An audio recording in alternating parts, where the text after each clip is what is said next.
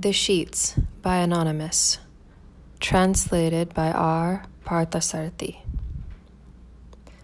Smudged here with beetle juice, burnished there with aloe paste, a splash of powder in one corner and lacquer from footprints embroidered in another, with flowers from her hair strewn all over its winding crumpled folds. The sheets celebrate the joy of making love to a woman in every position.